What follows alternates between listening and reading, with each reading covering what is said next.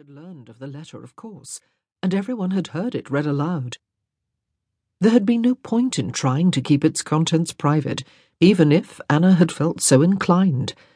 If she had done so, Bertha would have recounted what she recalled with heaven knew what embellishments, and the most hair-raising rumours would have been shooting about the home in no time at all. Everyone had had an opinion. Everyone had had a theory.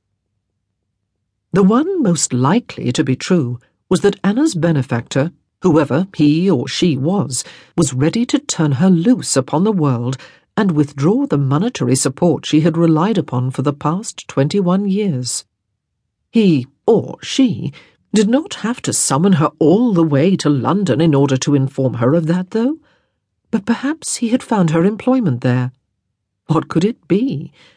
Would she agree to take it and begin a new phase of her life, cut off from everyone she had ever known and the only home she could remember?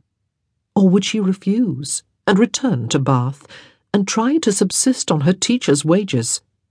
She would have a choice, she assumed. The letter had, after all, stated that her future needed to be discussed. A discussion was a two-way communication. She wondered if there were enough coins in her purse for a ticket home by stagecoach.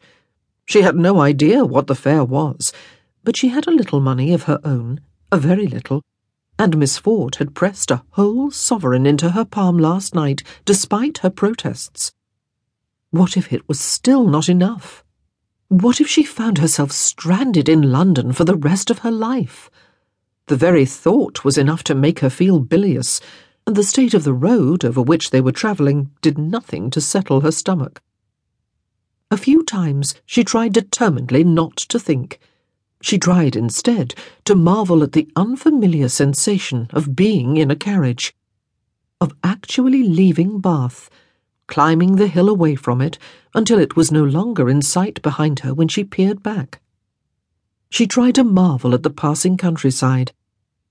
She tried to think of this experience as the adventure of a lifetime, one she would remember for the rest of her life. She imagined how she would tell the children at the orphanage about it, about the toll booths and the villages through which they passed, about village greens and taverns with quaint names painted upon their swinging signs, and small churches with pointed steeples, about the posting-inns at which they stopped, the food they ate there, the lumpiness of the bed in which she tried to sleep, the bustle of hostlers and grooms in the inn yards, the deep ruts in the road that rattled the very teeth in one's head, and even occasionally made Miss Knox look less like a sphinx. Soon enough, however, her mind would spin back to the great, frightening unknown that lay ahead of her. What if she was about to meet the person who had taken her to the orphanage all those years ago and paid to keep her there ever since? Would it be the man with the gruff voice? What if she really was a princess, and a prince was waiting to marry her now that she was grown up and out of danger from the wicked king, or witch, from whom she had been carefully hidden all these years? The absurd thought made Anna smile despite herself, and almost laugh aloud. That had been 9-year-old Olga Norton's theory after she had listened to Anna's letter the night before last.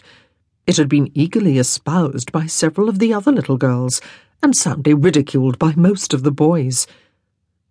All she could do, Anna thought with great good sense, for surely the 200th time in the last few days, was wait and see. But that was more easily said than done. Why had the summons come through a solicitor? And why was she travelling in a private carriage when stagecoach tickets must cost far less? And why had she been provided with a chaperone? What was to happen when she arrived in London?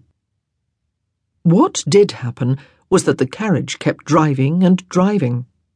London was endlessly large and endlessly dreary, even squalid for what seemed like miles and miles. So much for the story of Dick Whittington and the gold-paved streets of London town, though admittedly it might all look more inviting in full daylight instead of the dusk that was falling upon the outside world. But the carriage did stop, eventually, outside a large, imposing stone building that turned out to be